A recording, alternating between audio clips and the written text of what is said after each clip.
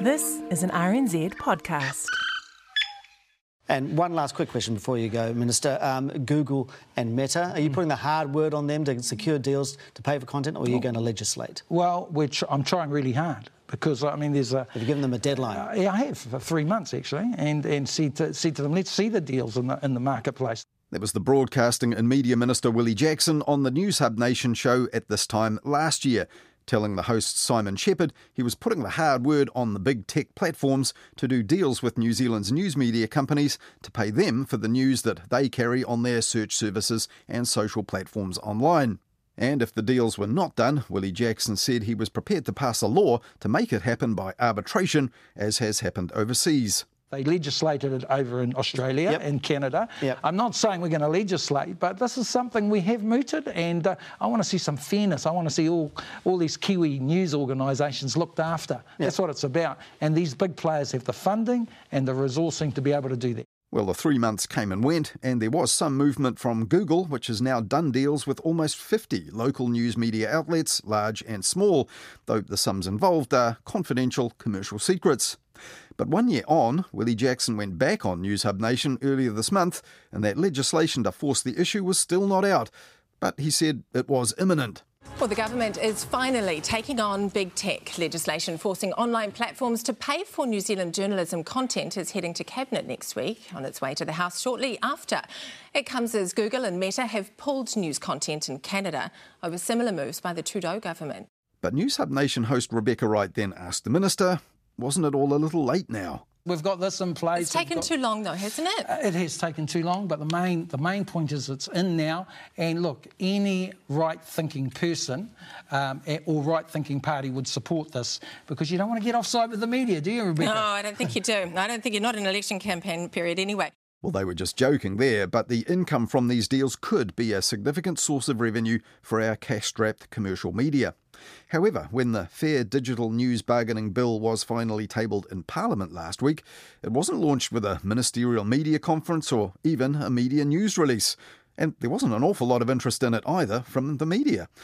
Reflecting on that in his weekly column Nightly News this week, former Herald Editor-in-Chief Gavin Ellis said that might be because many in the media are assuming the bill will just die if the current government's not re-elected in 2 months' time.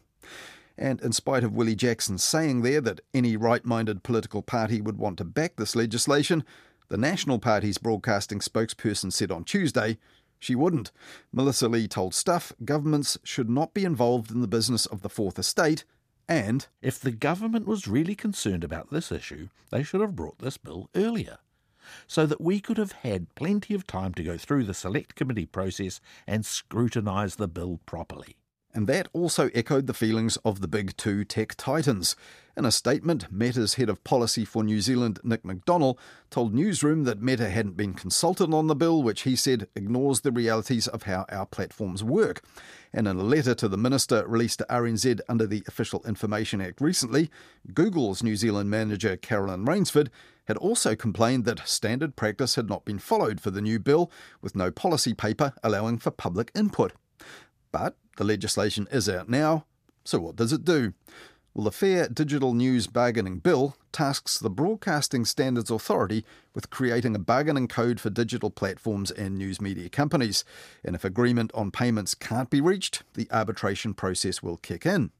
The authority can hand down fines and penalties of $3 million or more for failing to bargain in good faith or refusing to engage in compulsory bargaining. But aside from trying to introduce more fairness into the market for online news, what's in this for the government? Well, though the minister hadn't really wanted to say so out loud, it's a way of finding money for the media to replace the millions in public money which this government pumped in via New Zealand On Air over 3 years since 2020. The $55 million Public Interest Journalism Fund was welcomed by media outlets which competed for that cash to fund jobs and journalism projects while it lasted. But opposition parties and political critics condemned it as a corruption of media independence and even a government bribe to buy their compliance, even though tens of millions of dollars has flowed into the public and private media companies ever since the early 1990s. New Zealand On Air's interim review of the Public Interest Journalism Fund's achievements so far was, coincidentally, also released last week, and it said this. New Zealand On Air is confident that the fund's support for a wide range of journalism and journalists has made a compelling case for ongoing subsidies to safeguard at-risk public interest journalism. But the Cabinet paper for that new digital news bargaining bill says continued public funding of public interest journalism increases risks around the perceived independence of and public trust in the media. And the Cabinet reached that conclusion last December, and according to the timeline on the new bill, it won't be until December 2024, 2 years later, that mandatory bargaining provisions could actually be in place. Now, clearly, the hope is that payments from the big tech titans will fill the void that the government's created now that the public interest journalism fund spending is done and dusted. But that presupposes that a government in place actually supports this, and even if it does, December 2024 is an awfully long way off for media companies in the current economic climate.